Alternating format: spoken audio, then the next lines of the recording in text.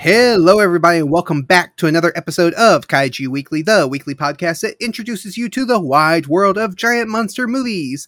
I am your host, Travis, and with me is a very special guest. We have, straight from the forests of North America, the baby Yeti himself.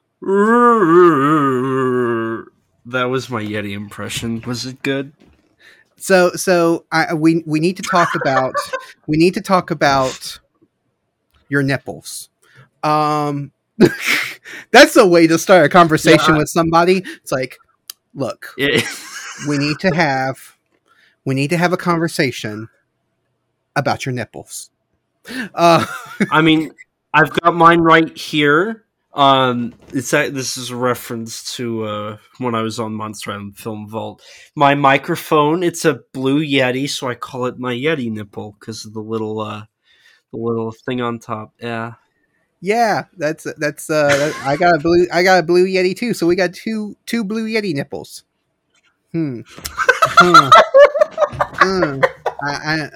Okay. Anyway, Elijah is with me this week. Oh God! And for anybody who is new to the podcast, I'm sorry for that little bit there at the beginning. But would you like to introduce yourself? Because there might be some people who do not know who you are or your connection to Yeti nipples. Okay. Sorry, I just got a really bad image in my head. Hi, I'm Elijah. I do have a Blue Yeti nipple microphone. So I am the host that's currently on break of the Kaiju Conversation podcast. This is actually, I haven't recorded in like 2 months, so this is the only podcast I've been on. So this is actually really cool. I didn't even think I was going to be able to record in October, so this is great. But I host that podcast. I write for Kaiju Ramen Magazine. I formerly wrote for GodzillaMovies.com. I run a very dead YouTube channel called ET13 Productions. And I'm currently working on a theatrical play adaptation of Little Shop of Horrors, and another project I haven't announced quite just yet. So I'm doing quite a bit. So yeah, I wish that we lived closer together, because I would love to go and see the production that you are involved in for Little Shop of Horrors, because I've never actually seen Little Shop of Horrors on stage, performed on stage. I've only ever seen the movie, so I really, really would love to see that, and I just would love to. So if we lived closer together, I would be there to see it, but we don't. Yeah, vacation, November, second week in November, take a vacay. Vacation, what is that? I don't know what that word means. That word is foreign. It's vacation. I don't even know how. I can't even say it.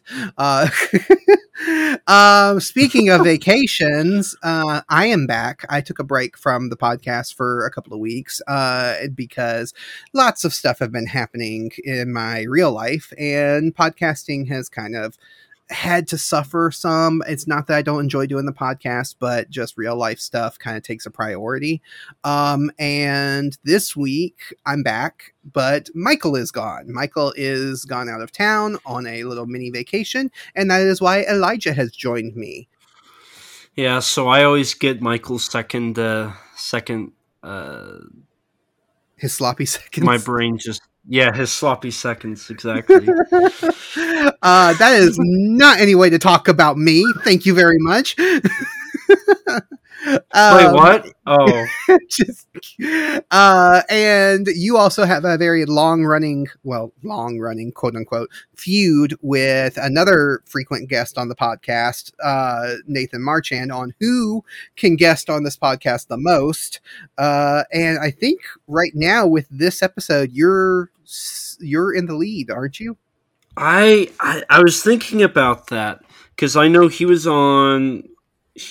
came on with Michael for that one. Actually, I don't know who's winning right now. Mm. I'd like to think that it's me because clearly I should be the one winning. And obviously you I'm care the most counting. about this because you're the one keeping track of this so well. Yeah. I am like all in. I actually have a Google Doc that is specifically for this. I thought you were going to say you have So a I picture of do. Nathan on your wall and there's like darts stuck in it. You didn't let me finish. Oh man. No, I actually don't know. I have lost track a long time ago of which one of y'all have been on here the most. But yeah, you guys are our kind of go to whenever something comes up last minute because you guys are usually always up to fill in for us. So and we thank you for that.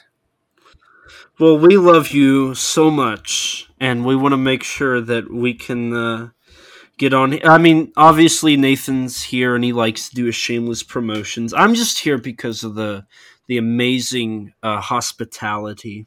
Yeah, and I thought you were going to say the amazing content, so I was like, hey, that's a good transition. Speaking of amazing content, hospitality, let's get into the content of this episode. I have no good transition, so we're going to cue the beady beady. Cue the beady beady. Beady beady beady. Beady beady beady. It sounds like Cousin It. It's funny is that was the sound I used for a turkey I did for a short recently, and I just thought, oh my god, I Cue oh the god. turkey. Gobble gobble gobble. Gobble gobble gobble. Okay, so yeah, we have a lot of news to cover, and this episode might run a little long. Just giving everybody a heads up. Sorry about that, but we've got a lot of news to cover. We've got a really awesome movie we're going to talk about, and then we've got some mailbag to cover. So let's get into it. We had some drama that happened over the weekend, or no, over the week, between Subaraya Productions and this what game is it? Elevated Uh Games. yeah. Yeah. Over this mobile game called Kaiju Combat. Now, Mm-hmm. until all of this stuff happened, I had no idea about any of this stuff. Like, I really was completely out of the loop on this. But apparently, Elevated Games had gotten the license for this game, Kaiju Combat, that included some well known kaiju and some of the Ultramen from Subaraya's Ultraman franchise. They were going to include it in this mobile game, and then they decided to do NFT tokens or NFTs as like tokens that you can purchase Mm-hmm. on this. Now, again, this stuff completely flew over my head. I had no idea what an NFT was until I started looking into this. But an NFT is a non fungible token, Mm-hmm. which is a specific type of image or some kind of file that I don't know. I don't understand the full like stuff with NFTs, but I do know that it's supposed to use more electricity and more energy because of the amount of how it's like processed, and because of that, it actually is bad for the environment. These NFTs have an environmental impact, and so a lot of people, understandably, are very upset about the idea of NFTs in general. Like, they're a very controversial thing to begin with.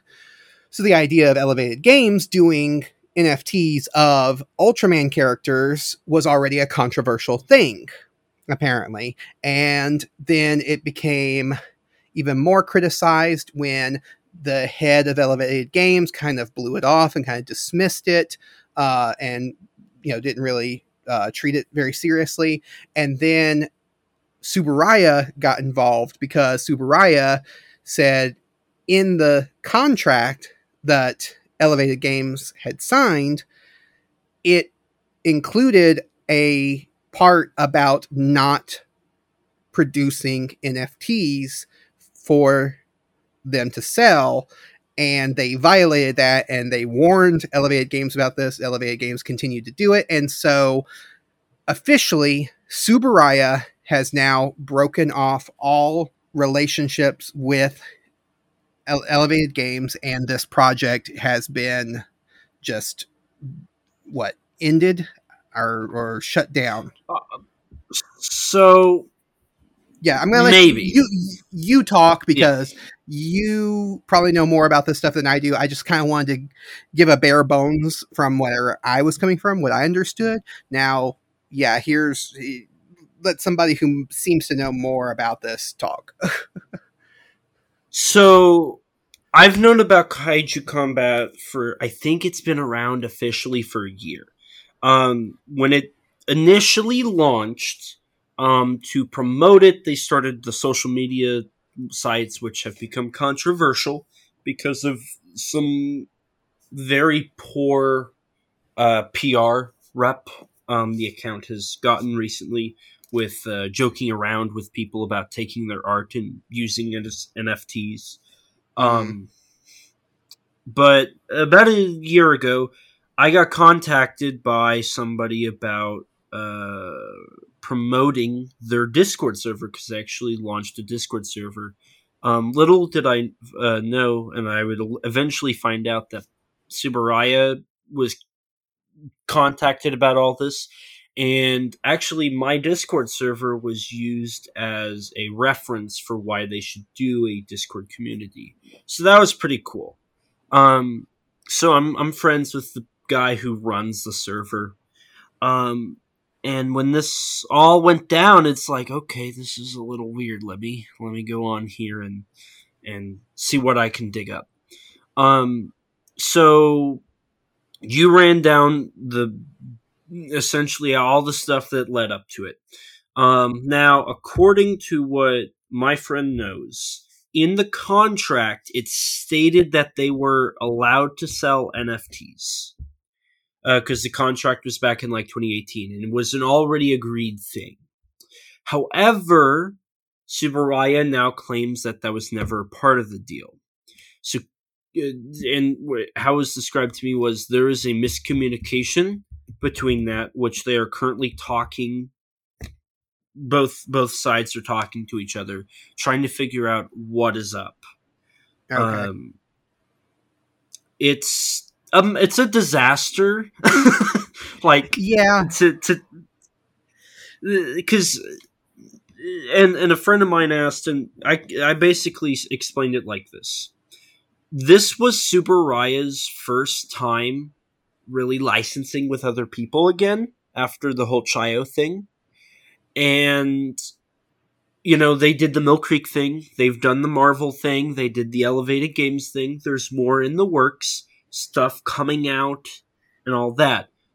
And it was working.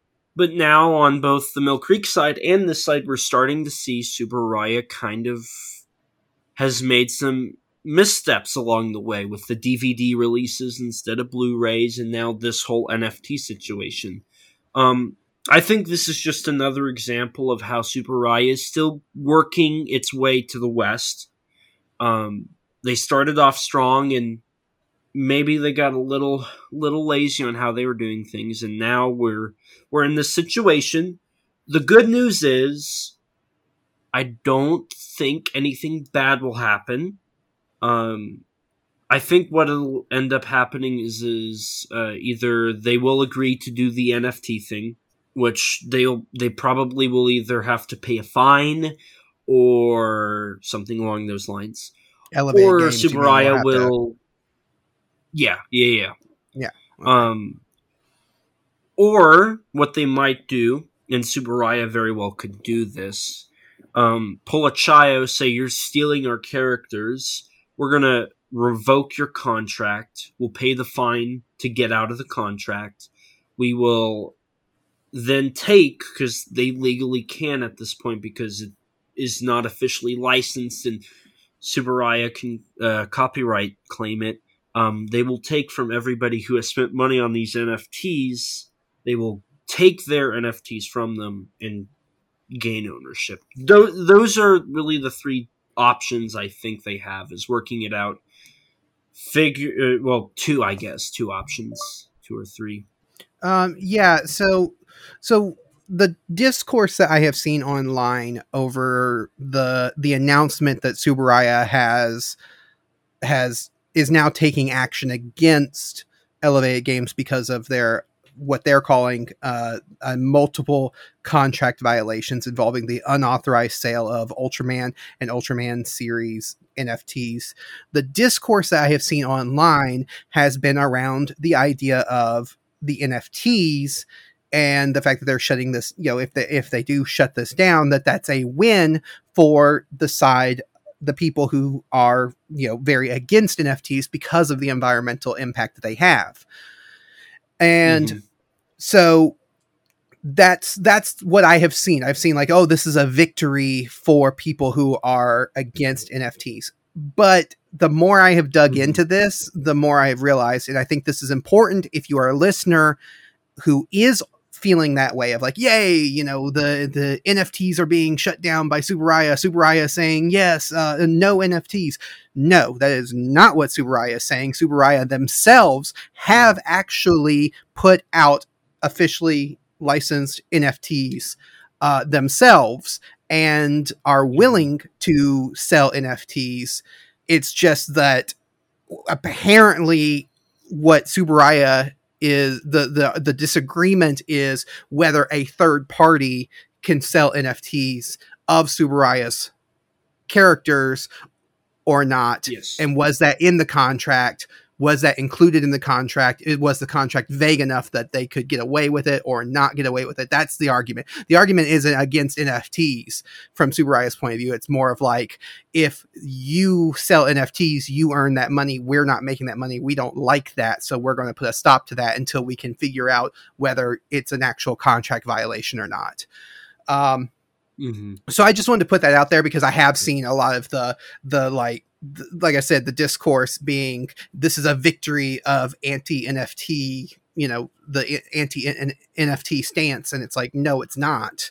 No, it's not, because Subaraya is a big company. They don't care about environmental impact of NFTs. They don't care about that kind of stuff. They care about money, and they have definitely shown that they are pro NFTs, just like Toho has done NFTs. So, again, the whole NFT thing kind of goes over my head. I don't fully understand it. So if someone wants to explain it in a dumbed down kind of way to me, to where I can be more knowledgeable coming into the podcast when we start, if this comes up again, or if we talk about this story as it unfolds, email me kaijuweekly@gmail.com. Explain it to me, because that would be great. But I know that NFTs have some kind of negative environmental impact. I don't fully understand how or why. And so that's where I kind of get the basic idea and the gist of it, but I've never really, it's always gone over my head whenever I've tried to look into it. So, somebody can email me and explain it a little bit better to me. But this is kind of this is big news. It's big news in the community. It's also, like Elijah said, like you said, it is, it might have a bigger impact on like the licensing deals that Subaraya gets into in the future, and how they approach their licensing deals moving forward. So it is something that can impact the wider kind of tokusatsu community. Yeah. And I'm in the same boat as you, Travis. When this all happened, I tried to look up like, what is an NFT? Because I'm like you. I've heard it's apparently bad for the environment. I don't understand how. I really don't. And I wish I knew, because I'm very interested, because NFTs are becoming big. But everybody's like, they're bad. I wish I understood how. and everything I look up is like really over my head. Like that's above my pay grade wording. I don't get what you're saying. Yeah, and it's not that we're like, it's not that we don't care about the environment or the environmental effects that these things can have. It's just like, this is kind of like big brain stuff that's just really hard for me to, you know, wrap my head around. And so it's like, you know, I'm not saying anything about NFTs as far as like me being pro or against, because I don't understand enough to really know what's going on. My only thing is like, they're expensive. I don't understand why people spend that much on them, but yeah, it's weird. Like I said, it is something that is so over my head. I guess that's why I never really understood, never really got into it, because it's like, apparently they cost a ton of money. So I've just like, well, then it's nothing I'll ever get involved in. So I've never really had the drive to even look into it until fairly recently. So anyway, like I said, if anybody wants to email us email the podcast, explain this stuff to me a little bit better, so I'm not a complete idiot, just a partial idiot. But moving on to the next bit of news, we have heard, or they have announced, that Alamo Drafthouse will be showing at certain locations the 4K remaster of Godzilla 1954, the original Gojira, and it's going to be shown on November 3rd. This is the world premiere, the only time that this is being shown in theaters, or the first time that this is being shown in theaters. Mm-hmm. What's your thoughts on this? Okay, there's a ton to unpack from this.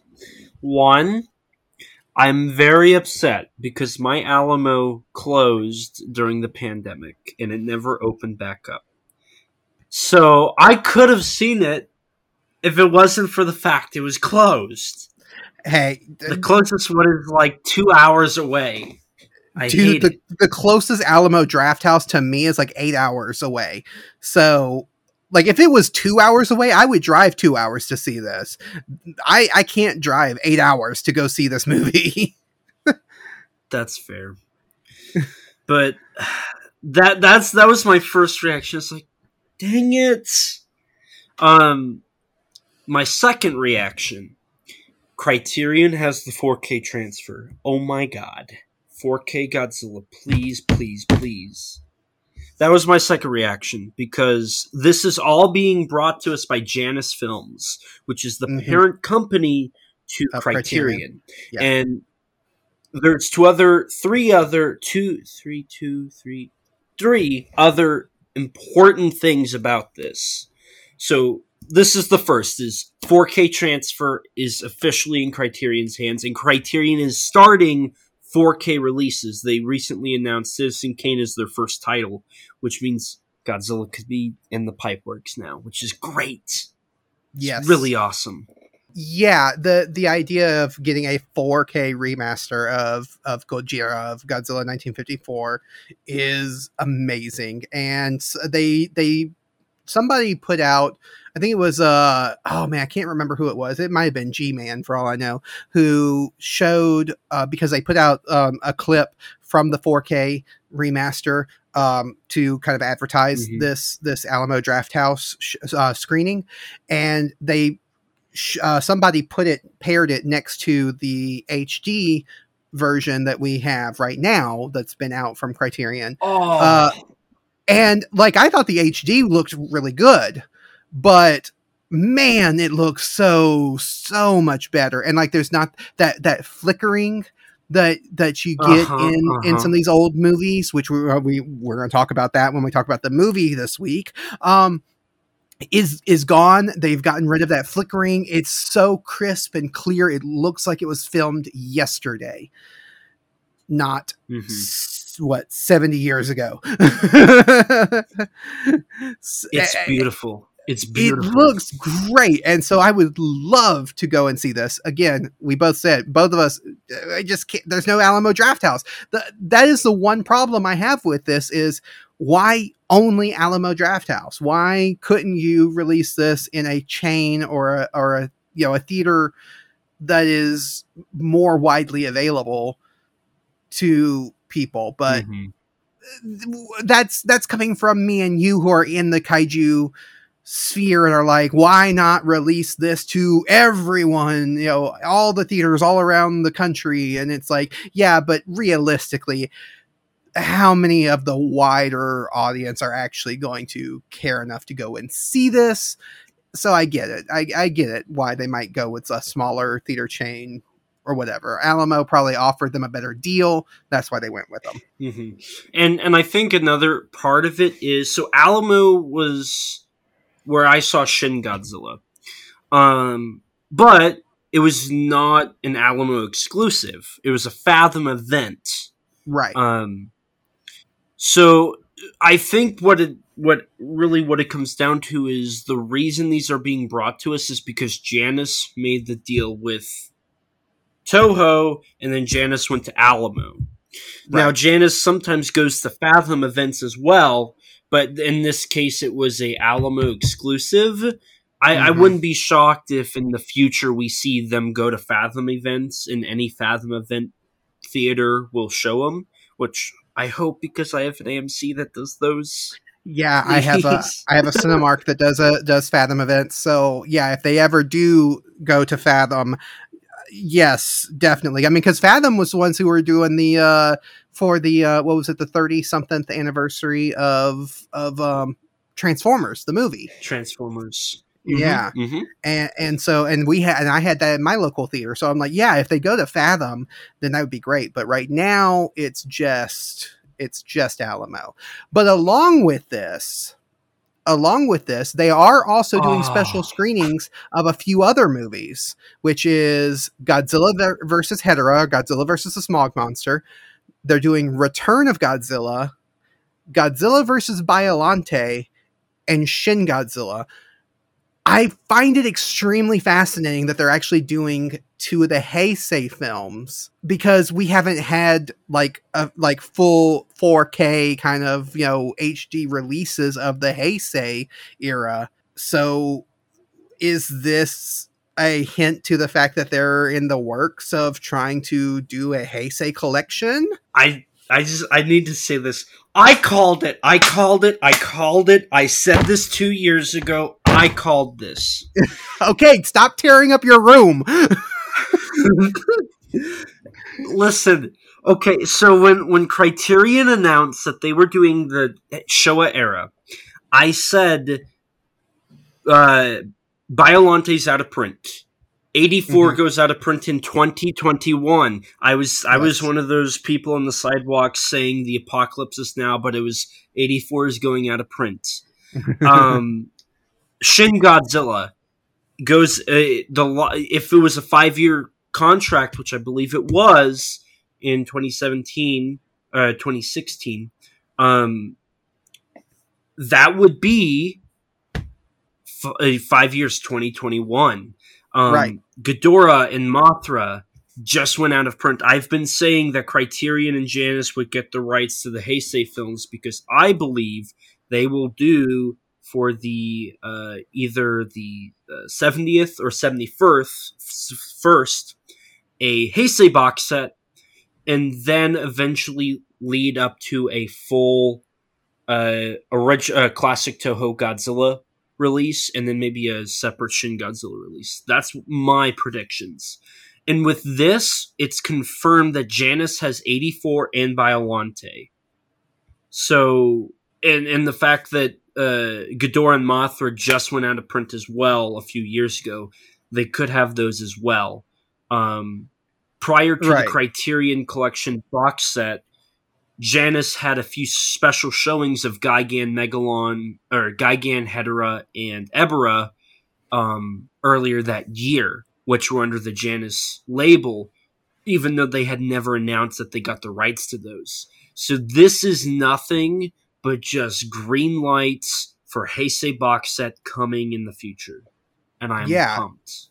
Yeah, this is because wasn't the Return of Godzilla and Biollante weren't they with Sony. Was it Sony that had the distribution rights for them for a long time? So Return of Godzilla is kind of a mess. So New Line Cinema got the rights from Toho, and they owned it until the turn of the century, but there were still rights issues, so Toho couldn't do anything with it up until 2016.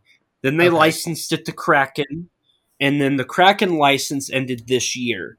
Kraken was the one that ended Biollante, this year. yeah, and then Biollante was with Miramax, and then that went up all the way until 2014, and then they lost the rights, and that film has just been with Toho since then.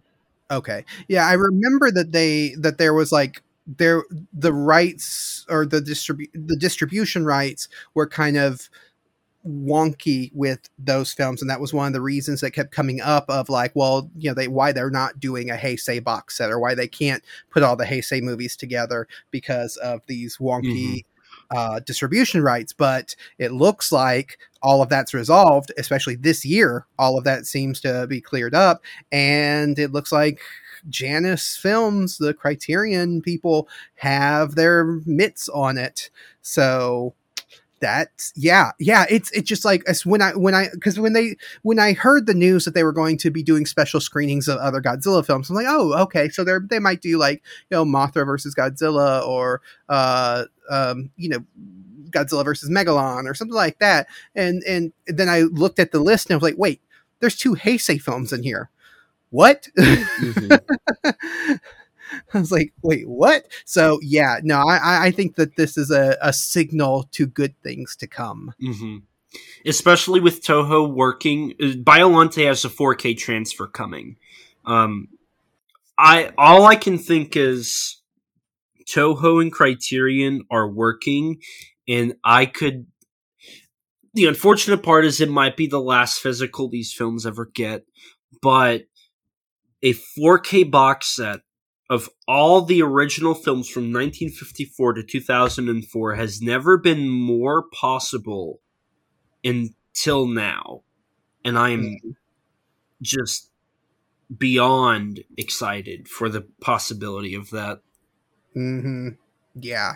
I mean, just the idea that we could get a full collection of everything from 54 to 2004 is just, man. Okay. But yeah, so this is all the reason why they're doing all of this on November 3rd is because November 3rd is Godzilla's anniversary or birthday or however you want to call it. It's the 67th anniversary, I think, 67th of Godzilla, first Godzilla, and so along with these films being shown, we're also going to get new Godzilla collectibles that are going to be released around that same time or on that day. We've got Godzilla pop-up shops that will be returning to Japan and to the bookstores. It's the Kinokuniya, I think is how you say it. Kinokuniya bookstores. They had pop-up shops last year, I think, and the year before for the anniversary. So they do these pop-up shops anytime there's the anniversary, the celebration of the anniversary. We also are getting a Godzilla AR experience, which is augmented reality. So that's going to be fun. You're going to have something that you can do with your cell phone that's going to be augmented reality. There's going to be a documentary series called Godzilla Chomp that's going to be released on the Godzilla YouTube channel. Just all of these things. Toho's also partnered up with Mondo, Super 7, again, the Kinokuniya bookstore, and the official Godzilla shop on Amazon to give fans new merchandise celebrating the kaiju. Mondo is going to be creating a number of new products, including a Godzilla and Hedorah Sofubis, as well as the latest addition to their Godzilla Museum statue line, which I think they actually showed on, I saw it on Twitter, what it's going to look like. They've already revealed what it's going to look like. The company also plans to announce several top secret additions to its Toho collection on November 3rd, which will include the return of Godzilla's soundtrack pressed on vinyl, and the Kinokuniya Bookstores of America will once again offer fans access to a huge catalog of Godzilla merch, including items available exclusively from the official Godzilla store in Japan. So much happening, so many things that they're offering, and it feels like it's a big anniversary, almost like it's like the 65th or the 70th, but it's not. It's only the 67th, so I'm surprised they're doing so much this year. Speaking of that, let me ask you something.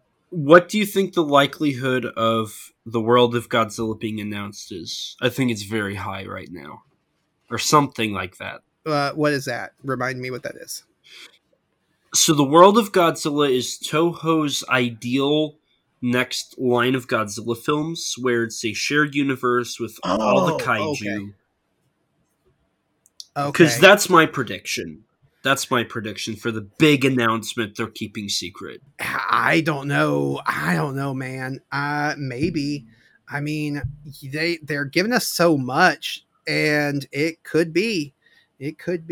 Maybe that's why this year is so big, is because they're planning a big announcement like that's going to be such big news, and so they decided to go ahead and make this year a big celebration, because it doesn't make sense for this year to be the year to do such a big celebration of Godzilla. I mean, every year we celebrate Godzilla every year on this podcast and everything, but yeah, you expect this kind of stuff to be a big anniversary, not the 67th. Maybe like a big solid number, like a 70 or or a 65, something like that. So maybe I could definitely see it happening. So that's it's all very exciting. The stuff I was reading out about this was on Collider. So if anybody wants to look up some information about this to see kind of some of the details on what's going to be released, what's going to be available, all that kind of stuff, you can go to Collider and check out. They have a whole article that's all about all the stuff that is being released and featured for this Godzilla anniversary this year. Awesome. And we can now move on to the next bit of news, which is that we have new images of the Bandai Premium Muto figures that are going to be released coming up soon. It says February. They're going to be released in February. So we had heard about these. They announced these. Now we have actual pictures of them. The figures stand between 4 inches to 6 inches tall, include a missile effect piece, and will be released. They are up for pre-order, and they're going to be released in February. The price is somewhere around $200, give or take. Oh, God. Yeah. So we've got the male Muto and the female Muto. Both of them, they come as a set, and yeah, they're premium Bandai. They look great. They look really good. But they're small. They are small. They are small.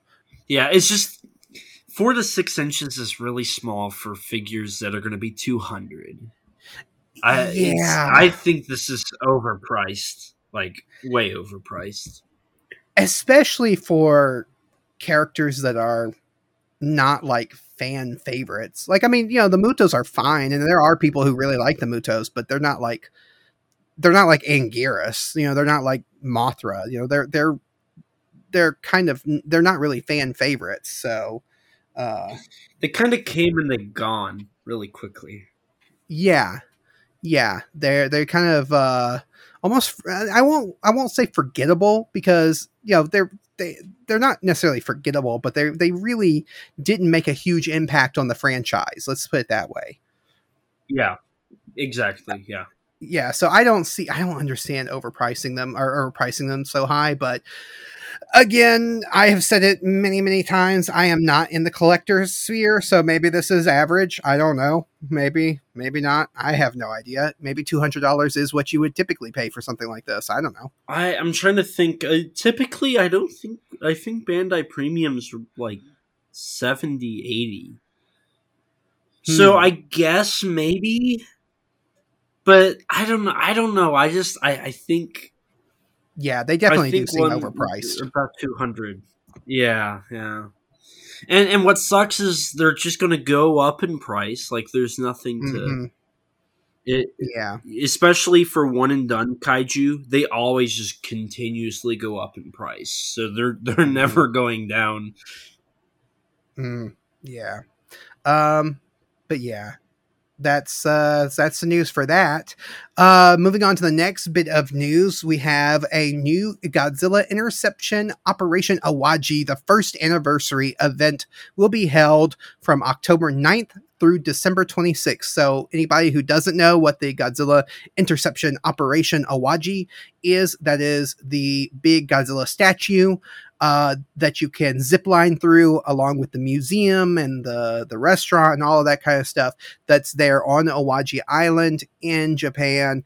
It is we've talked about it on the podcast before, but in case anybody's missed it, it is a big statue that they built of Shin Godzilla with his mouth wide open, life-size, actual to-scale size, and then you zip line through it, and then they have a whole bunch of other stuff around it that you can do and everything. It's part of this whole big theme park there on Awaji Island. But yeah, we've actually come up to the first anniversary. I cannot believe that this thing has been around for 1 whole year now. Yeah. Like, I remember covering this news item on the podcast and covering it in the Kaiju Ramen magazine because of it being such a big news thing. Yeah, wasn't it your first article you wrote for the magazine?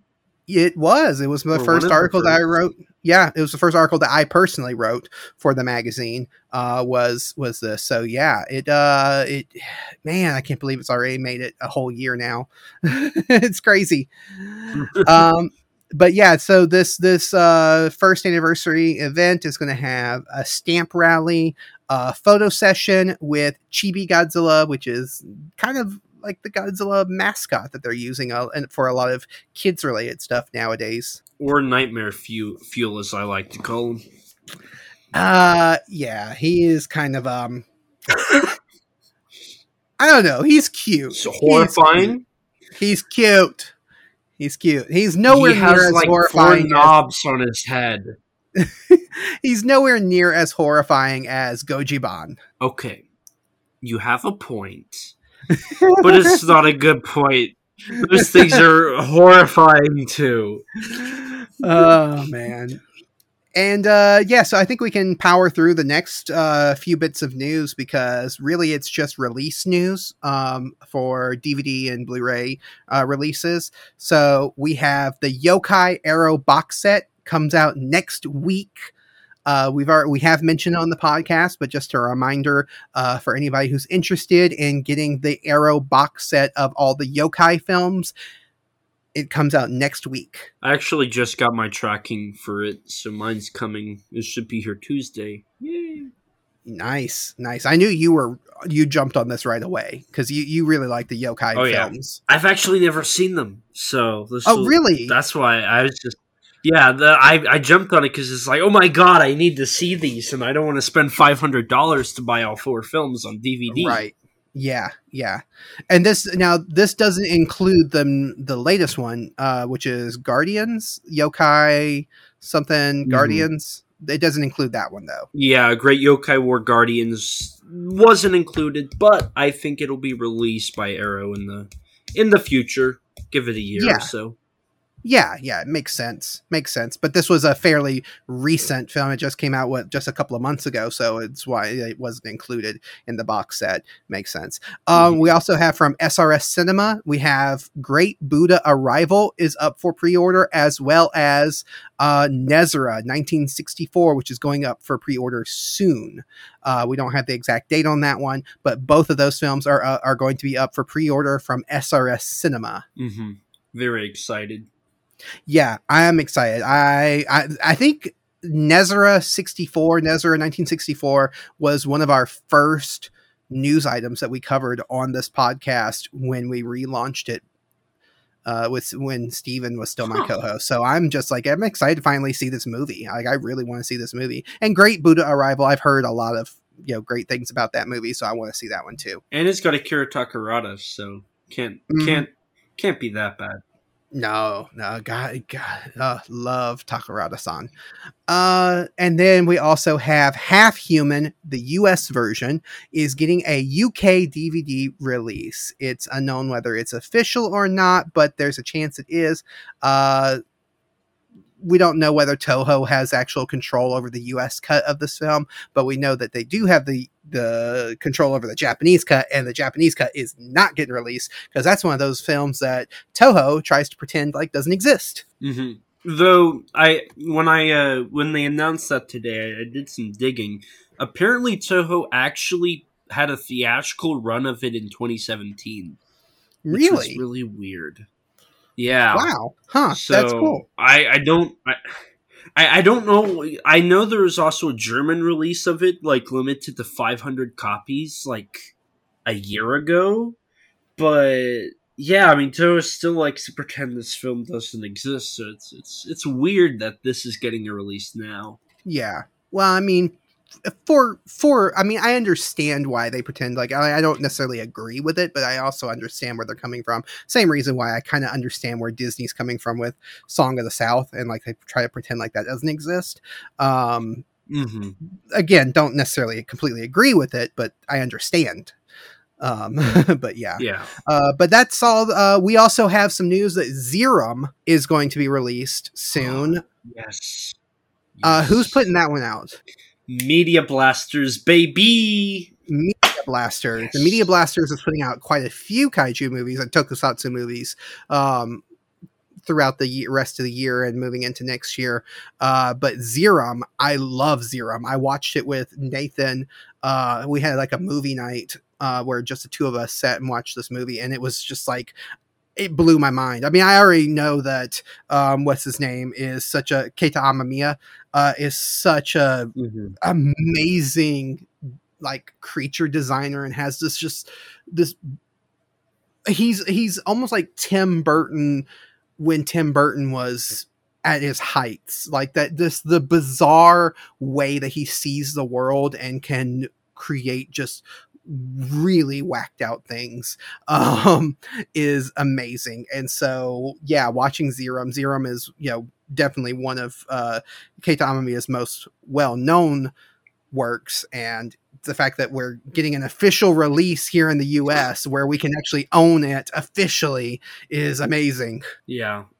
And Media Blasters put out its sequel at the beginning of this year. So, and I own that one. So you'll be able to own both films, and the anime is on DVD from Discotek. So the entire Zerum franchise will be over here in some official format. Yeah. So that'll be awesome to grab. It's great. It is great. We're just as fans of Japanese tokusatsu monster creature sci-fi films, like we are getting spoiled. Mm-hmm. We are just spoiled between Arrow, Media Blasters, SRS, all these ones, you know, it's Toho, Subaraya, and Mill Creek and all of that. We're just getting so spoiled by all this stuff, and it's amazing the amount of content that we're getting. Oh, I have just a small honorable mention. Actually, I have two of them. I haven't heard you guys talk about it, but I'm going to point it out now. Zillafoot, the SRS movie, is available on DVD.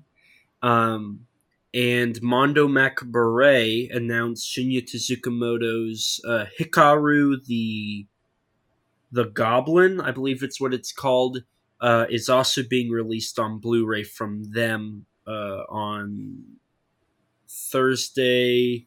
I think it's October like 23rd, October 21st. They're going to be releasing that on Blu-ray for a limited edition, so that's pretty cool. Just two little honorable mentions there. Yeah, that's nice. Yeah, I didn't mention anything about Zillafoot because I forgot about the DVD release because I have my Blu-ray, and so I wasn't even thinking about a DVD release. I've got my Blu-ray sitting on my shelf right now. Rocking out to Zillafoot over there. I love it. Yeah. So that's going to do it for the news. The news kind of dragged on a little long. Again, sorry. We missed last week's episode. We didn't put out an episode last week, so we had a lot of news to catch up on. So that's kind of why we had so much news, but yeah, we tried to get through as much as we could. If we missed anything, we're sorry, but we try to give you as much as we can. But now it is time to get into our main topic this week. And our main topic, before we get into our main topic, we always like to ask a trivia question and read out some of the answers to that trivia question. And the trivia question that we asked a couple of weeks ago, that was to hint to what this topic was. What was the first science fiction tokusatsu film released in color? And we only had a couple of answers. We didn't have too many answers this week. Our normal people who usually answer didn't answer this week, except minus one, who I don't know if I should read it out because you're already here on the podcast with me. Yeah. So I was really looking forward to hearing Michael freak out over this answer, but it is what it is. You can send it to him another time. Yeah. Recycle it and send it through on the next one. But yeah, Dr. Vanderstein sent in Tron. Not the correct answer, but thank you for participating. We love getting people. These are a couple of new people that haven't really gotten involved, or at least haven't gotten involved in the trivia on a regular basis enough for me to remember their names. So this is really cool. We love seeing people interact with us and get involved with us on Twitter. Bruce Kaprinsky sent in the answer, Rodan. And Bruce, you're not totally wrong, only somewhat wrong. Because Rodan was the first kaiju film released in color. But this film that we're talking about is a sci-fi tokusatsu. Didn't call it a kaiju because I don't know if you'd actually call it just a straight up kaiju film, but it definitely is a tokusatsu film. Yes.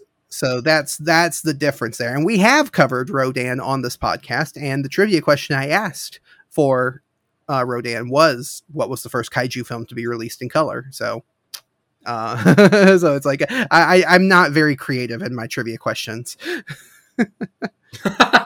But yeah, this week our main topic is Warning from Space from 1956. The cast and crew include, it was directed by Koji Shima, written by Hideo Oguni. It stars Keizo Kawasaki, Toyomi Karida, Ben Yagisawa, Isao Yamagata, Shozo Nanbu, Bontaro Miyake. Did my best in trying to pronounce those Japanese names. I'm still a Japanese learner. Please forgive me. But I did my best. I tried. I'm sorry. And the plot breakdown. Usually Michael gives us a funny plot breakdown, but since he's not here this week, I decided to just read out the plot breakdown myself. So, when Starro the Conqueror arrives on Earth intent on enslaving humanity, it's up to the superheroes of the world to band together and defeat the evil alien as the newly formed Justice League. Oh, wait. That's the plot to a comic book. Sorry. My comic book nerds will understand why I chose that as the plot breakdown, because the aliens, what are they called? The Pyrans? Yeah. The Pyrans are big starfish creatures with a single eye in the center, much like Starro from DC Comics, who has made his big screen debut just fairly recently in The Suicide Squad. So it's very apt that we're covering this movie so soon after that. Yeah. So opening thoughts, Elijah. I know you're not into comic books, so I know you don't really have anything to add to that. Oh. I appreciated it because, when the Suicide Squad movie came out, I was like, oh my god, it's the starfish people from Warning from Space. So I appreciated that reference. a lot more evil than the Pyrans in this movie. Yeah. Um, Oh boy.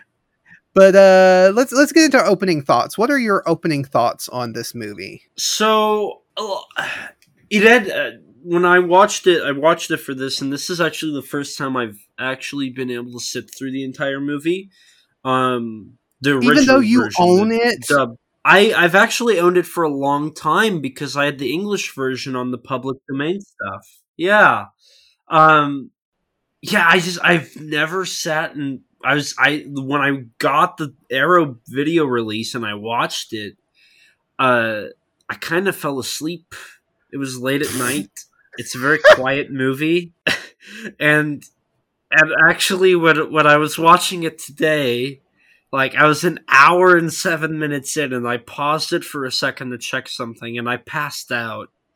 And then I guess I hit play, and like I woke up to the sound of the main menu, so I had to go back and find where I stopped, and it's a very sleep inducing movie. That's my opening thoughts. wow.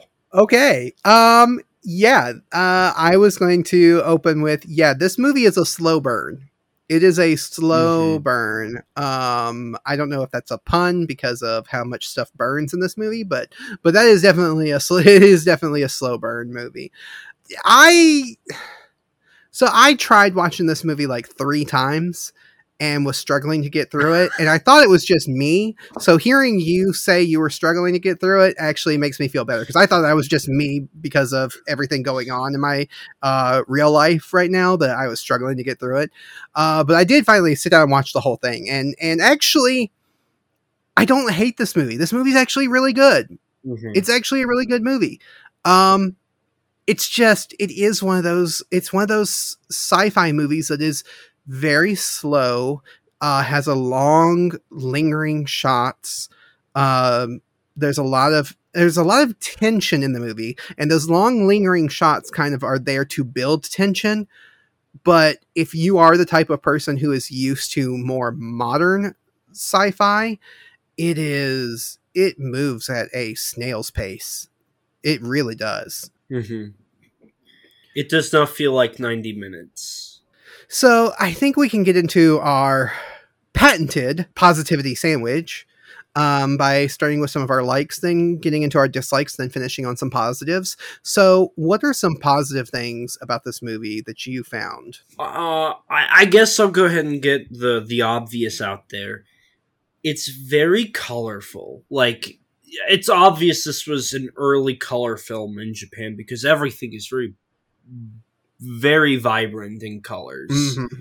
Yeah. It's like when they did The Wizard of Oz, here in the States. It's like, yeah, we finally have color film. We're going to push that to the absolute extreme by just assaulting your eyes with as many vibrant colors as we can. Yeah. Yeah.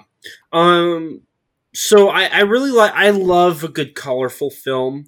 I'm gonna relate this to another Japanese film it's actually 3 hours long.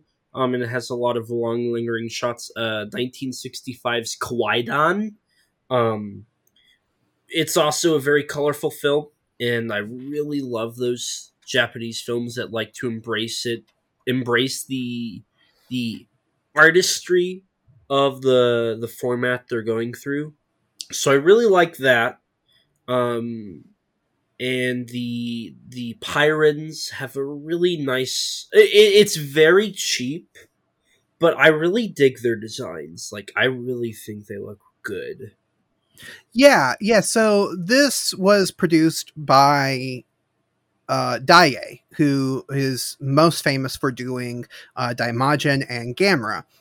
And they definitely are a lower budget type of studio. They didn't have the huge budget that like Toho had in its heyday. They didn't have they didn't have, you know, someone as brilliant and good as Subaraya to design the suits. So a lot of the monsters and stuff in their kaiju and tokusatsu stuff tends to be a little bit on the cheaper looking side.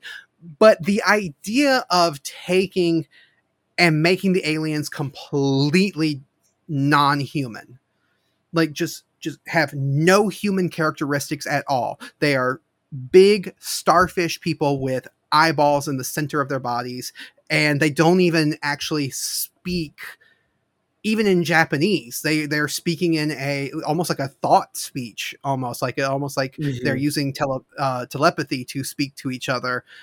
Is so amazing to me for the 1950s, because if you look at what I would consider the American counterpart to this, which was actually made a little bit earlier than this film, but still I kind of feel like it's the American counterpart to this, which is The Day the Earth Stood Still.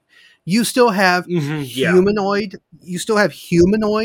aliens. Even the big machine, the big robot, is still humanoid to a certain extent, and it's, you know, so you still had that they didn't stray too far from the human form with a lot of the monster designs and alien designs in back in the day, whereas this one was just like to go way so far away from the human form for your aliens. It's just like, yeah, I think that's brilliant. I think that was very creative, and I think that they, even though it is like the effects itself is not hold up as well as we would hope, it's still just give them praise for their creativity and the boldness to do it. Oh, definitely.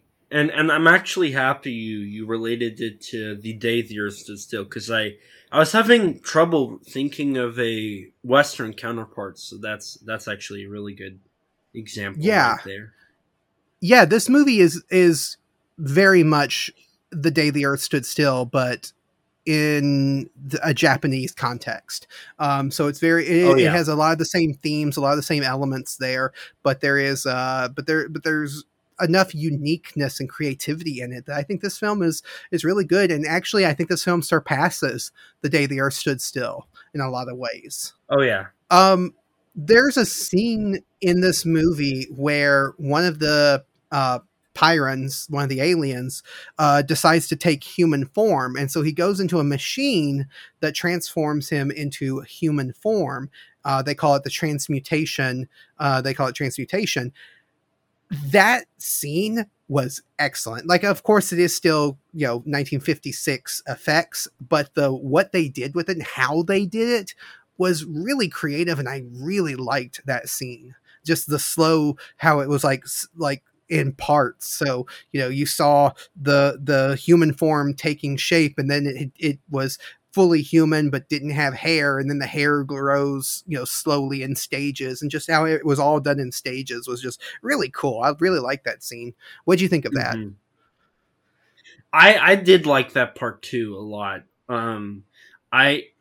It's very like, well, when I was watching that scene in particular, I really liked how, like you said, it was in parts, like the hair, and then it was like, I believe it was the nose, and then the mouth, and then the eyes, and then, you know, it gave it color. I really liked how they more mutated the Pyran into the human, and the use of color at the end. You know, at the beginning it's browns and grays, but at the end it's red and white and vibrant. I really like the color change in that scene as well. I thought it was really, really well done for 1956, especially Japanese 1956.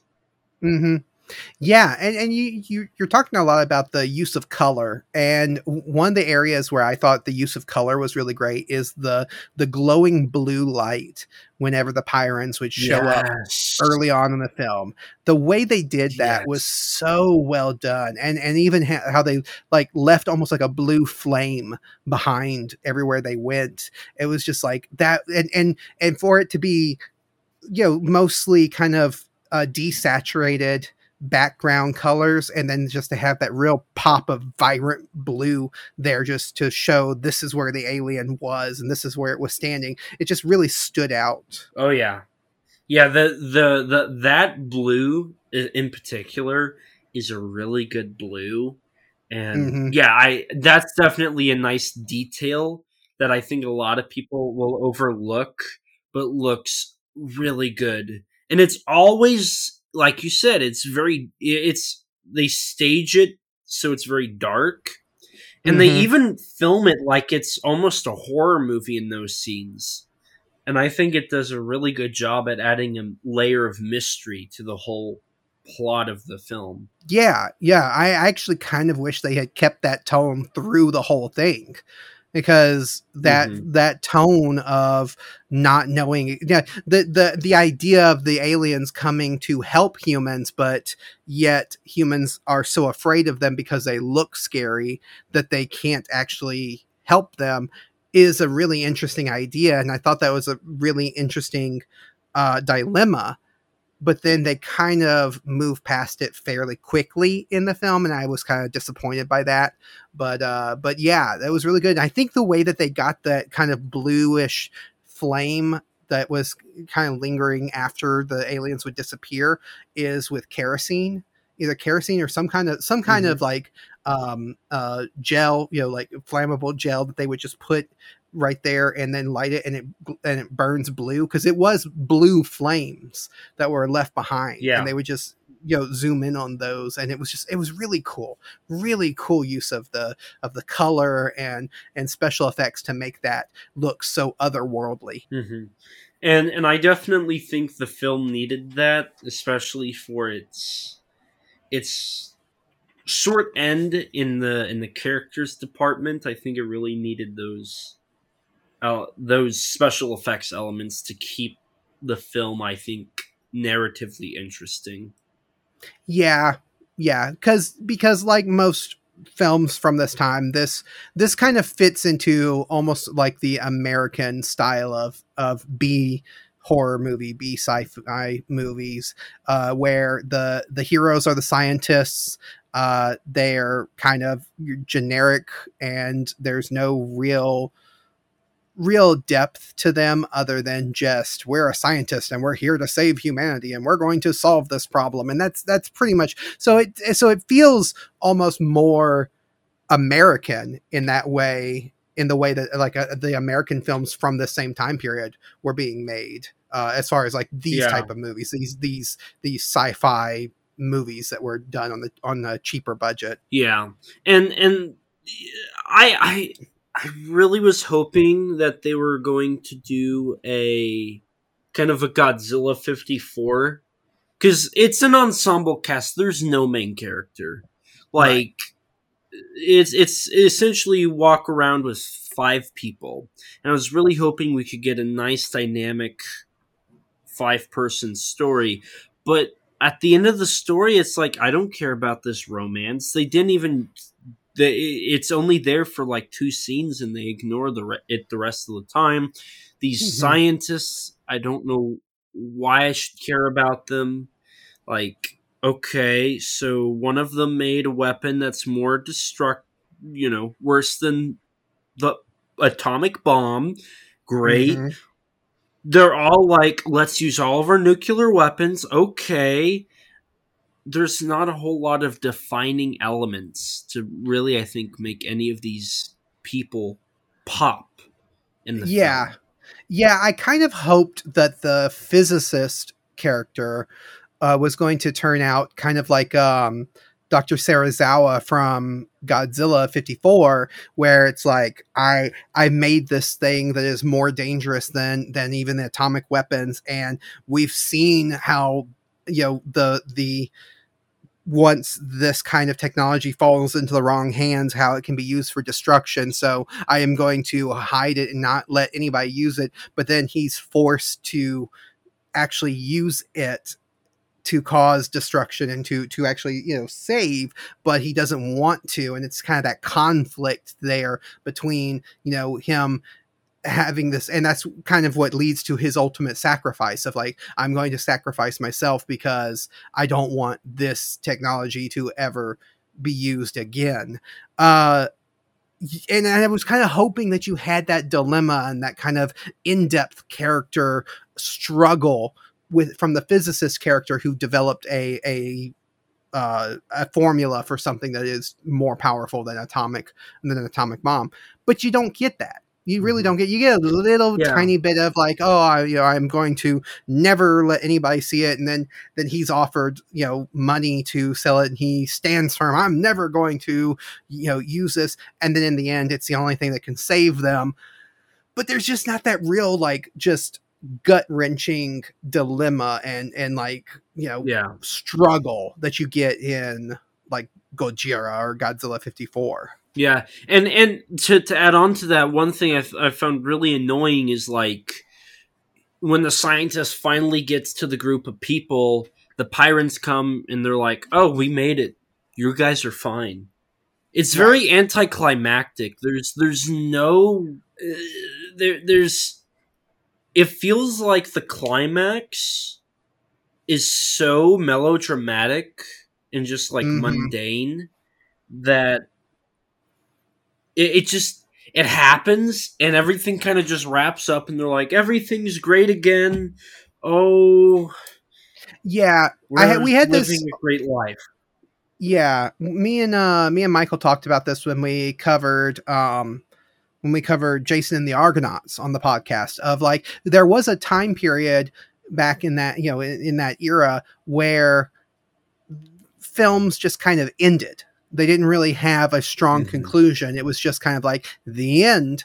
There it is, and there's a lot of movies that follow that kind of formula. It was just kind of a thing that they did back then that we don't see in modern films. And so you kind of have to judge it based on the idea that, oh, this was just the style back then. But at the same time, it's like, yeah, no, from a modern standpoint, it really needs a stronger ending. It really needs a stronger conclusion than just the end. Everything's good. Whatever. Move on.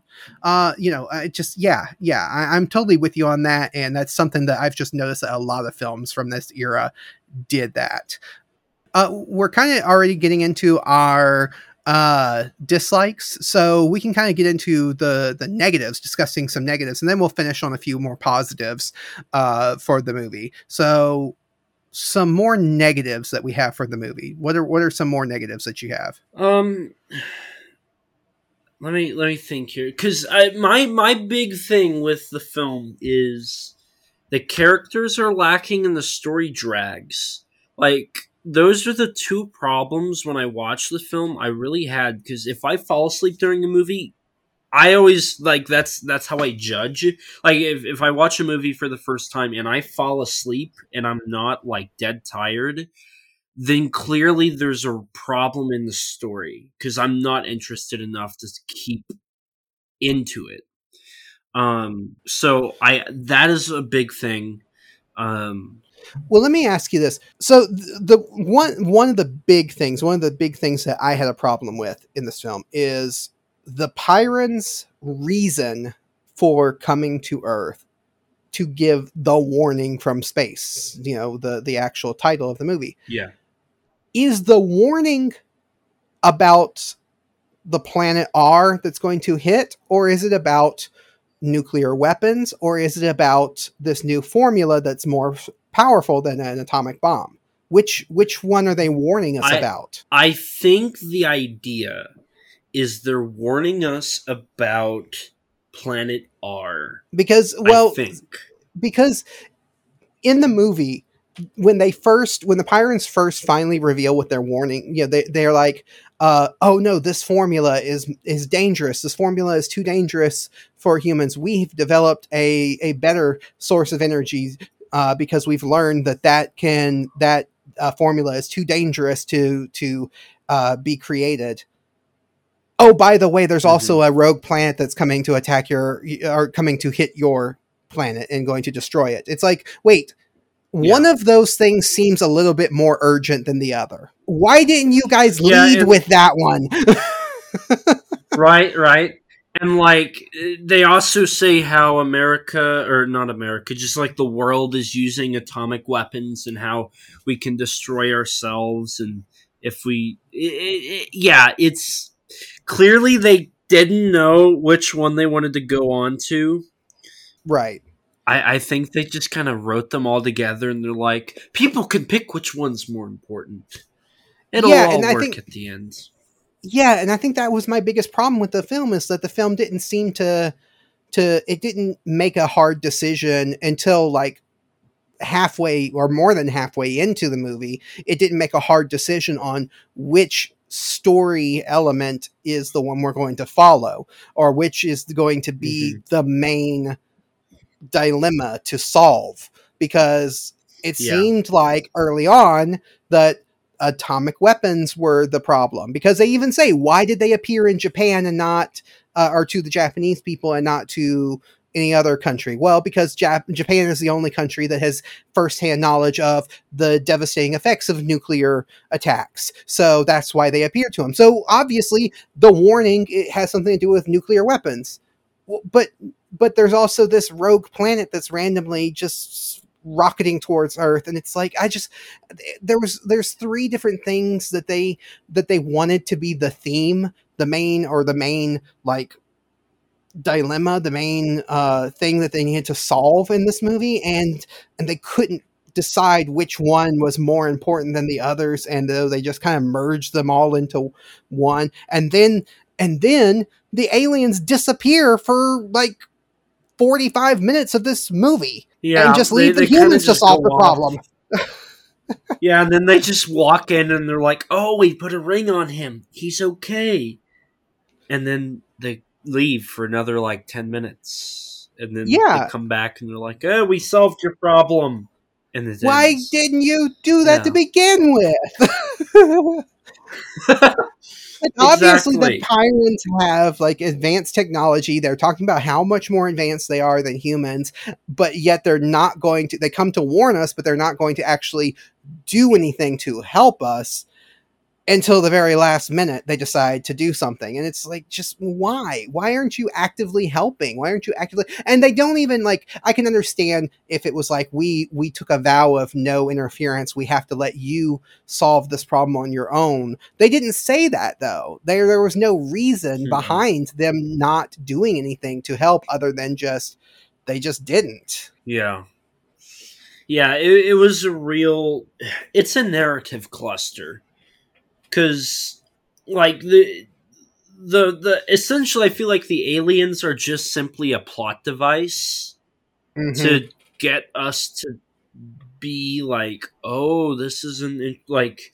I haven't seen Gorath, but I think Gorath takes on this whole planet thing, like planet plummeting towards Earth, a lot better. Now, I will say, I love the writing with, oh, we came to Japan because you guys have the first-hand knowledge of what happens with nuclear weapons. Right. That was a very nice little touch that I never saw afterwards, like in any other Japanese film that I know of. I love that part. That's a very nice detail. Yeah. Oh, yeah. I like that. I like that little detail. I just wish that it had paid off more in the overall story. And of course we get the tension of trying to convince other countries to launch all of their nuclear weapons towards this planet so that it could possibly, destroy it or knock it off course, and it doesn't work and all this kind of stuff. So like, there's so many things going on in this movie that it's almost like they couldn't decide. Oh, like you were saying, it's like they had these three different stories and they couldn't decide which one they wanted to use, so they merged them all into one, and it just kind of, I don't know, it was a mess. It was a little bit of a mess to me in the plot of the movie. I also find it, you mentioned the nuclear weapons, and when I was watching it, this was immediately the thing I thought of. This is a early Japanese film that literally their answer to the problem is launch every single nuke we have and just hope it destroys it. Yeah. Like, that is such an interesting take for a Japanese film, especially of that time, to go on to. It's like, it's very, I would say that's a modern concept, because we're seeing more, like in Godzilla King of the Monsters, they used a nuke to help solve the problem, and a lot of people have an issue with that. Right. So I find it very interesting. We have a Japanese film from the 50s that does this on a bigger scale. They're literally saying launch every single nuke we have and blow up a planet in space. Right. Like, that is such a weird idea. I think that is a Western thing more than a Japanese thing. And that's why I think I really legitimately, if you watch this film, other than it being in Japanese, if you watch the actual Japanese version of it, other than it being in Japanese, everything else in this movie feels like a movie done by like Roger Corman or, you know, some other movie from the 50s or early 60s American giant monster movie, even going with stuff like Beast from 20,000 Fathoms. Like the Beast from 20,000 Fathoms is a fantastic movie. I love that movie, but the solution to the problem is radiation and like nuclear radiation, and that's how they solve the problem. And that was used a lot in the old American monster movies, and that's why I feel like everything in this movie feels more like an American monster movie, American sci-fi movie than a Japanese one, down to the idea of them using nuclear weapons, which is funny because the Monsterverse, the King of the Monsters, it's an American take on Godzilla, and they're again using nuclear weapons as the solution. So it's just like, I'm totally with you of like, it's so weird to see that in a Japanese produced movie that is from a Japanese company and has no American input as far as I can tell. So I don't understand why they did it that way. So I listened to the select scene commentary from Stuart Galbraith on the Arrow Blu-ray. He dwells on this idea because this was the first tokusatsu film of this type. It was the first Alien movie. It was the first tokusatsu full color film. So like, it was the first of its type, but it wasn't kaiju, so they weren't banking off of 54.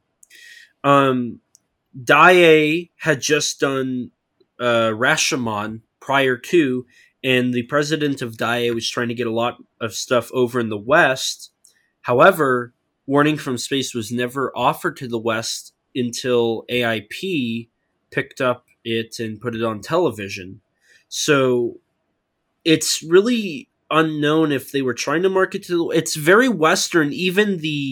There's a lot of stuff in it, in the film, that is very westernized. Some of the scientists live in very Western homes. So the film has this overlaying Western like basis. However, there is nothing to support that this film was marketed to be in the West, because King of the Monsters, the 56 version, hadn't came out yet. They didn't even know if people were interested into science fiction Japanese films in the West. Right. So, like, unless Daiei was just hoping that this thing would do good. Yeah, was it forethought, or was it... Yeah. Yeah. Yeah, it's such a weird film when you take into that context. Yeah, putting it into context with other Japanese films from the time, from this era, it stands out. Like I said, it definitely fits in more with the Western, but it just, like you said, but why? Why did they make it like that when they didn't know that whether it was going to be released in the US or not? It is a very bizarre piece of history, and for that, I think it's worth watching for that reason alone. Definitely. And one last thing I wanted to point out on this topic. So one big thing about 50s B movies is a lot of it was filmmakers making a statement on the Red Scare. You know, communism was a huge thing in the United States at that time.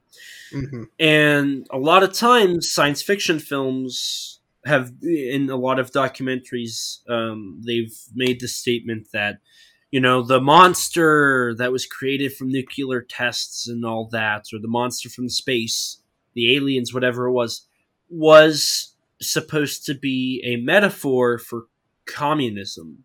It was coming to attack the Americans, and so the Americans had to come together and show off their strength and defeat the enemy. But here we have an example of the aliens are nice.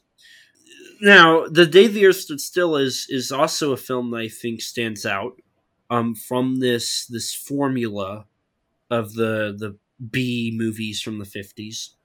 But and that also makes me ask the question, because these are the only two that I can think of off the top of my head where the aliens in the film are trying to help the problem, not further the issue. So that also, I think, brings into question, is this for Western audiences? It doesn't fit the mold, but it fits the idea of a Western. I'd love to get answers. Yeah, it really is a very interesting. Just and we don't really have direct answers, not that I've been able to find on this. One of the things that I think, and I thought about this when I was watching the movie, after I watched the movie, that would have solved my problems with the plot, but also would have changed kind of the whole dynamic of the film, is if they put in a scene where because like I said, the Pyrans start out with a warning about nuclear weapons and this other formula that's more powerful than a nuclear weapon, and then move on to this rogue planet. What if the Pyrans are trying to convince the humans to get rid of all their nuclear weapons? The humans, the World Council or whatever, says, no, we're not going to get rid of all of our nuclear weapons. So the Pyrans actually cause the rogue planet, the asteroid, whatever, to start going towards the Earth, so that it would force the humans into using their nuclear weapons and getting rid of them. And like, I think that would have been a more interesting, it would have brought all of the plot elements together, but it also would have changed the dynamic a little bit of the Pyrans are here for our benefit, but they're also willing to put us at risk to prove a point.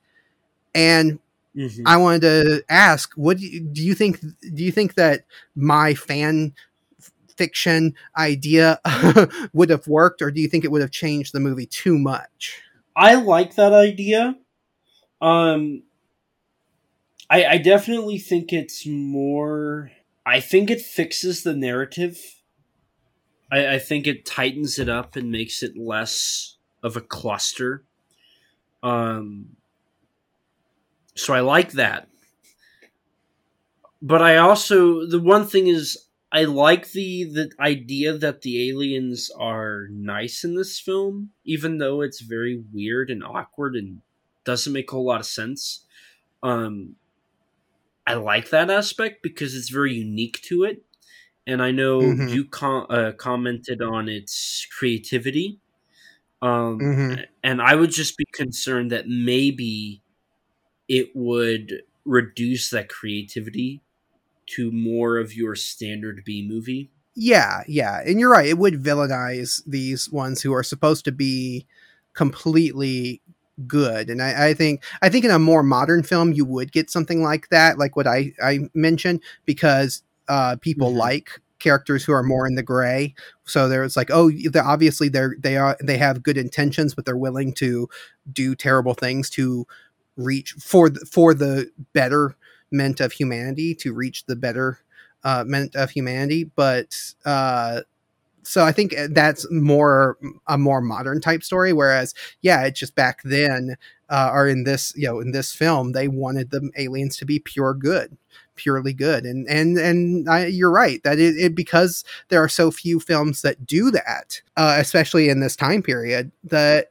Yeah, it is good. It was just something that came to my mind of like, that would be a neat way of tying everything together and kind of cleaning up some of the problems I have with the plot. But but you're right. It would create Sure. other problems. I think this is one of those movies where it would be nice if you could fix it, but fixing it, I think, would require an entire overhaul of the entire thing.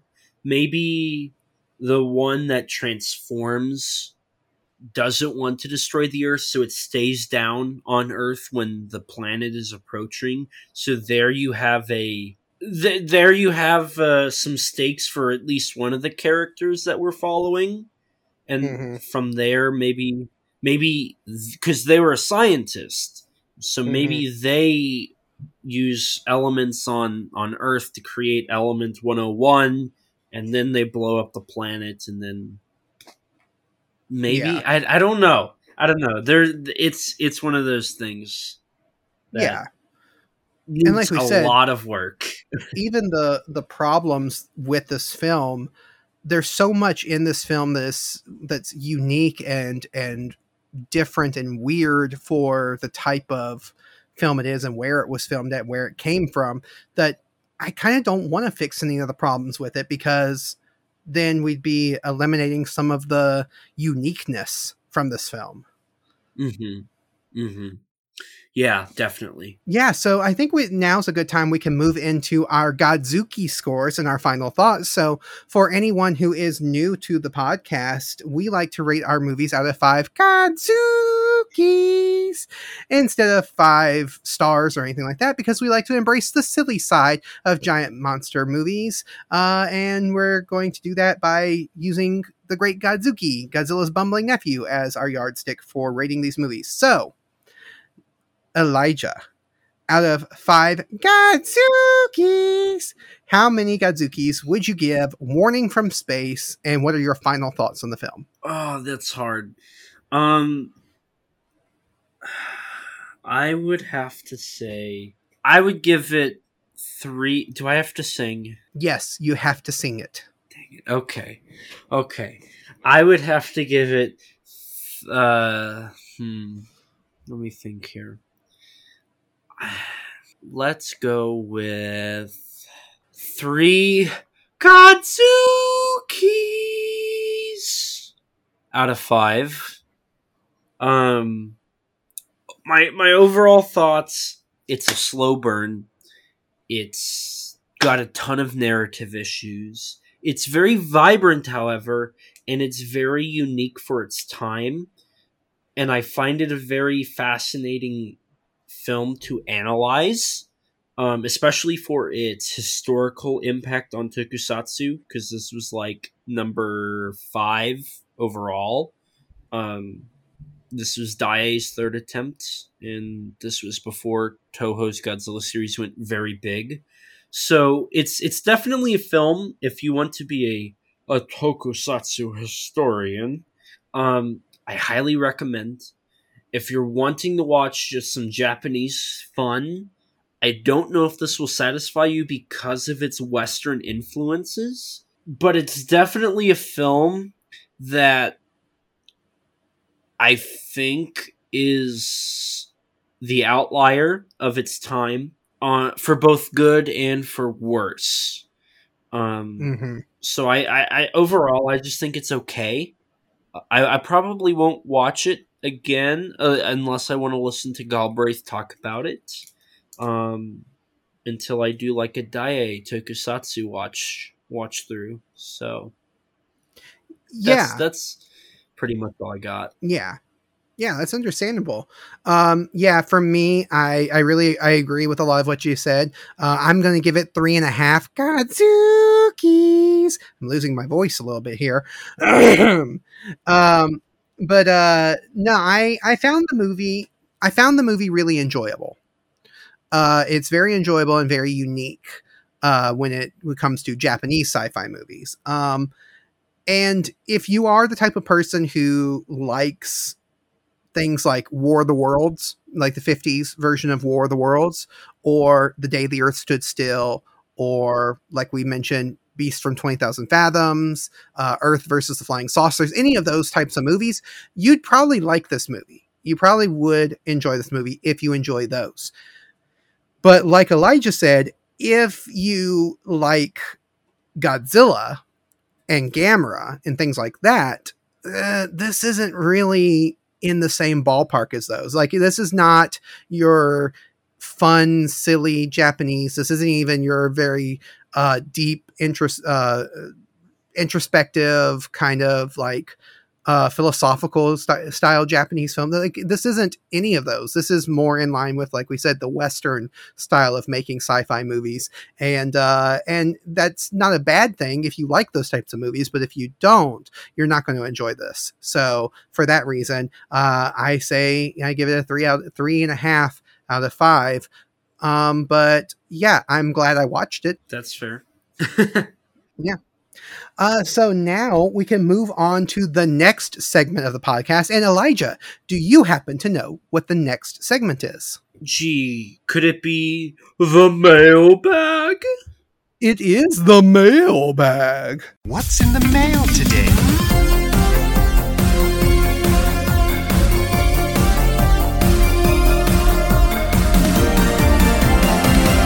And if you would like to send us something into our mailbag for us to read out on the podcast, you can do that kaijuweekly@gmail.com or tweet us at kaijuweekly on Twitter, like LC Gatsu at LC_Gatsu did this week. Well, actually, I think it was last week, but I'm just now getting around to it. Sorry, LC, if you've been waiting to hear back from us on this. But yeah, we kind of, our schedule this month has kind of been crazy. But he or she, whoever, or whatever pronoun they like to use, asked the question at Kaiju Weekly. I'd love some recommendations for obscure Western made kaiju films in a similar vein to Dragon Wars, both good and bad. So they want recommendations for obscure. And I had to remind myself obscure because I started picking stuff that wasn't necessarily too obscure. Western-made kaiju films, but something in the similar vein of Dragon Wars, which was not a Western-made film. It was actually Korean, but also was co-produced and had a lot of American studio influence and stuff on it. So, Elijah, I'm going to give you some time to think, and then you can offer some of your recommendations. But I actually put together a list of ones. So, LC Gatsu, here are some of mine. Not all of these are necessarily super obscure, but I would say they're kind of more obscure, not necessarily as widely known as something like, well, like Rampage. I thought about putting Rampage on here, but I was like, hello, Daisy. Put your butt right up onto my microphone. Rampage is kind of, was a big budget, movie that everybody knew about, or The Meg, things like that. So I kind of went, tried to go a little bit smaller films that you may not have heard of or may not know much about. So I have Love and Monsters, because I'm recommending that to everyone who is interested in monster movies, because that movie is so good. I mean, I know people have had a lot of problems with it, and there are people who are kind of detractors of this movie, but Love and Monsters, I went into it with just zero expectations and came out really enjoying myself, just having a lot of fun with that movie. So I'm really, really recommending that one to a lot of people.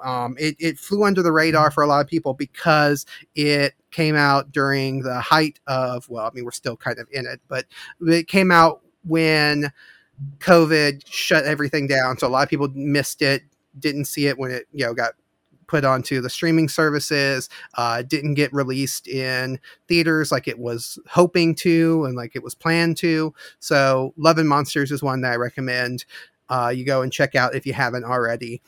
Tremors, love the Tremors movies. Of course, I'm a big, huge fan of Tremors.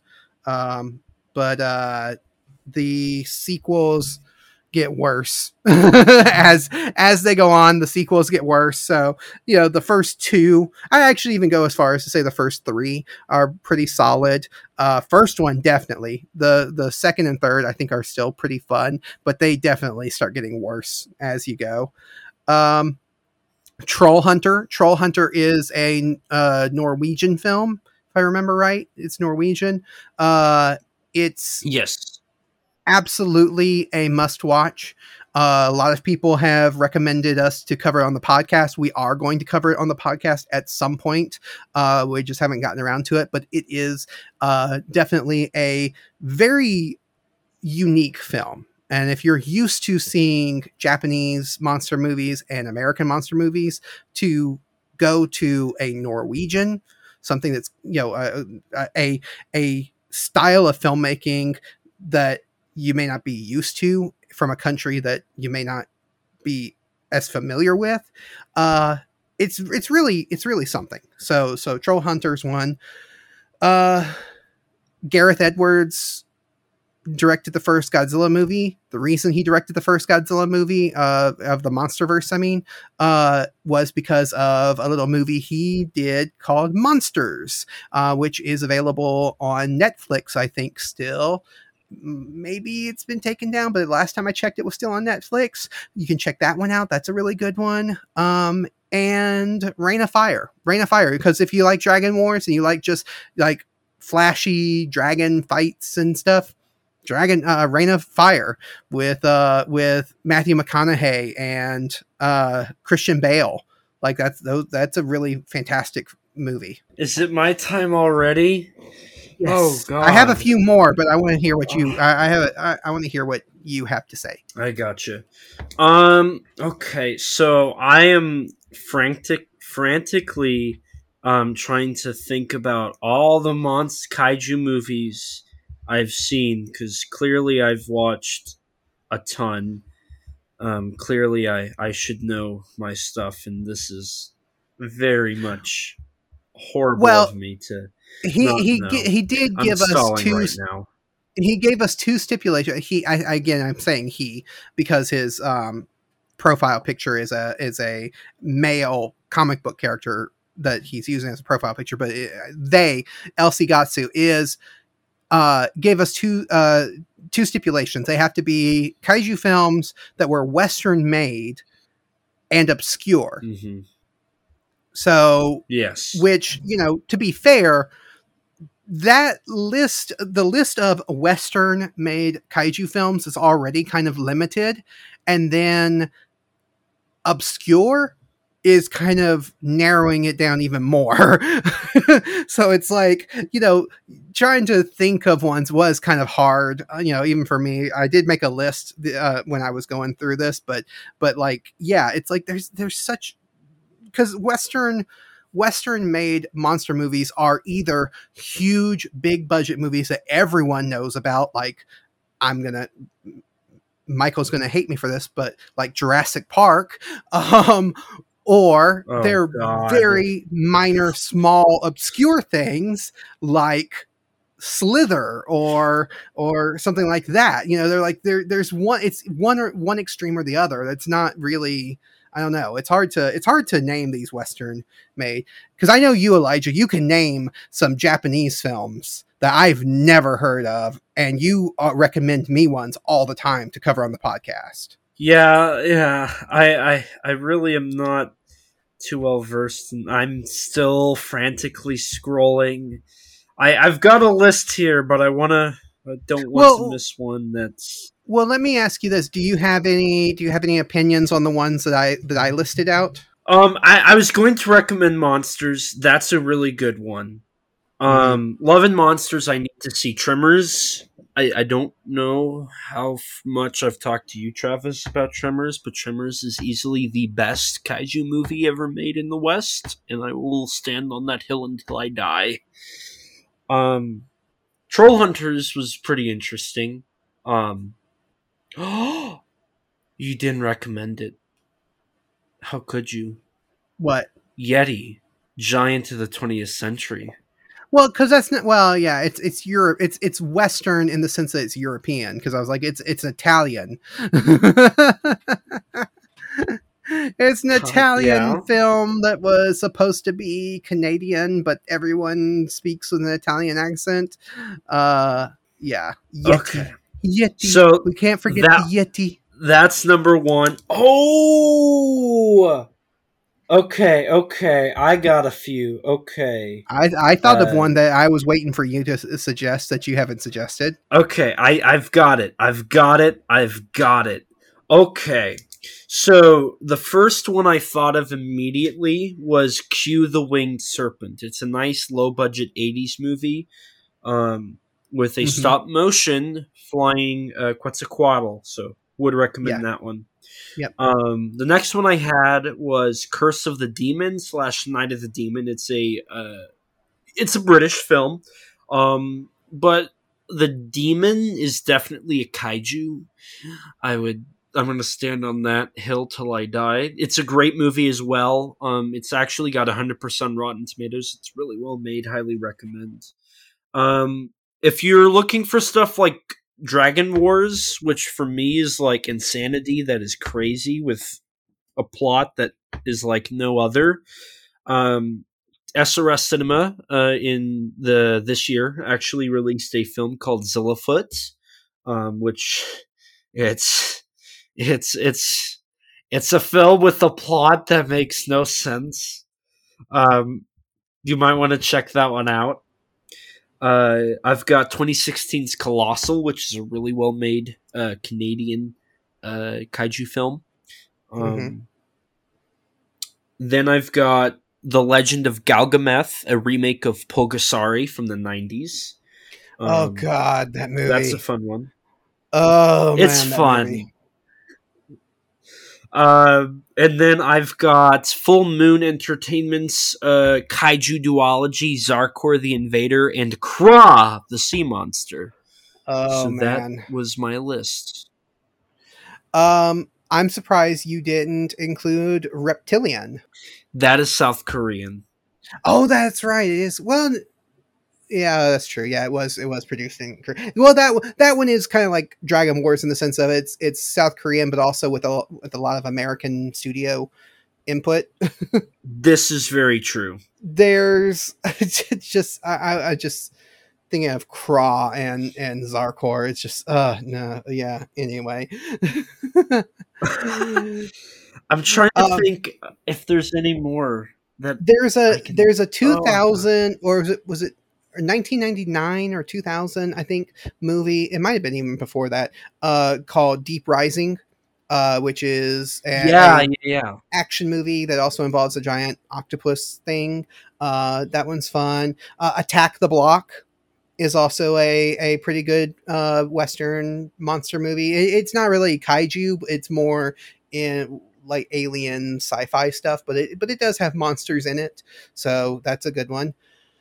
I mentioned Slither. Slither is James Gunn. That's it. I was trying to think of what his name was. Oh, I need to see that movie. That one is fun. That is a fun movie. It is a horror comedy that is really fun. It is a lot of fun. There's a couple of movies. There's some movies by Guillermo del Toro. Guillermo del Toro, before he did Hellboy and all those other movies that he's more famous for, he did Mimic in the 90s, which is about a giant roach type monster that is attacking and killing people in New York City. And that is a very fun movie. I love watching those movies. Very dated, but still fun. So I love those. And yeah, that's pretty much my list of what I had. But yeah, if you haven't checked out Mimic, it's really fun to go and watch that, knowing that, I mean, Guillermo del Toro was already kind of an established director. It wasn't his first, movie that he directed, but to see how much he's evolved from that film to what he's doing nowadays is really crazy. Yeah. Oh, is Eight-Legged Freaks obscure? Would you consider that obscure? Yeah, I would consider that obscure. It's obscure enough. The eight-legged freaks. Yeah, that's a good one. That's a fun comedic homage to the '50s B movie. Mm-hmm. Yeah, yeah. So there you go, LC Gatsu. Hopefully, we gave you some good recommendations. And yeah, we might keep listening to the podcast. We'll probably cover a lot of these movies that we talked about, the ones that we haven't already covered, and we'll probably come up with some more as we go about. Each week I'll probably be like, "Oh yeah, I forgot about that one." Yeah, So- I'm gonna go home tonight and I'm gonna be like, oh, I should have remembered that one. I should wanna have thought hate about myself for Komodo from the 90s. Oh God, Anaconda. I almost said Croczilla, but Yeah. I wanted to stay away from that stuff.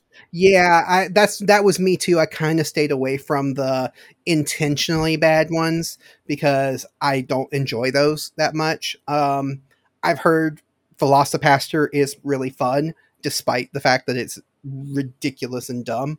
But just Oh. I'm just those are not the type of movies I enjoy, so I didn't recommend those.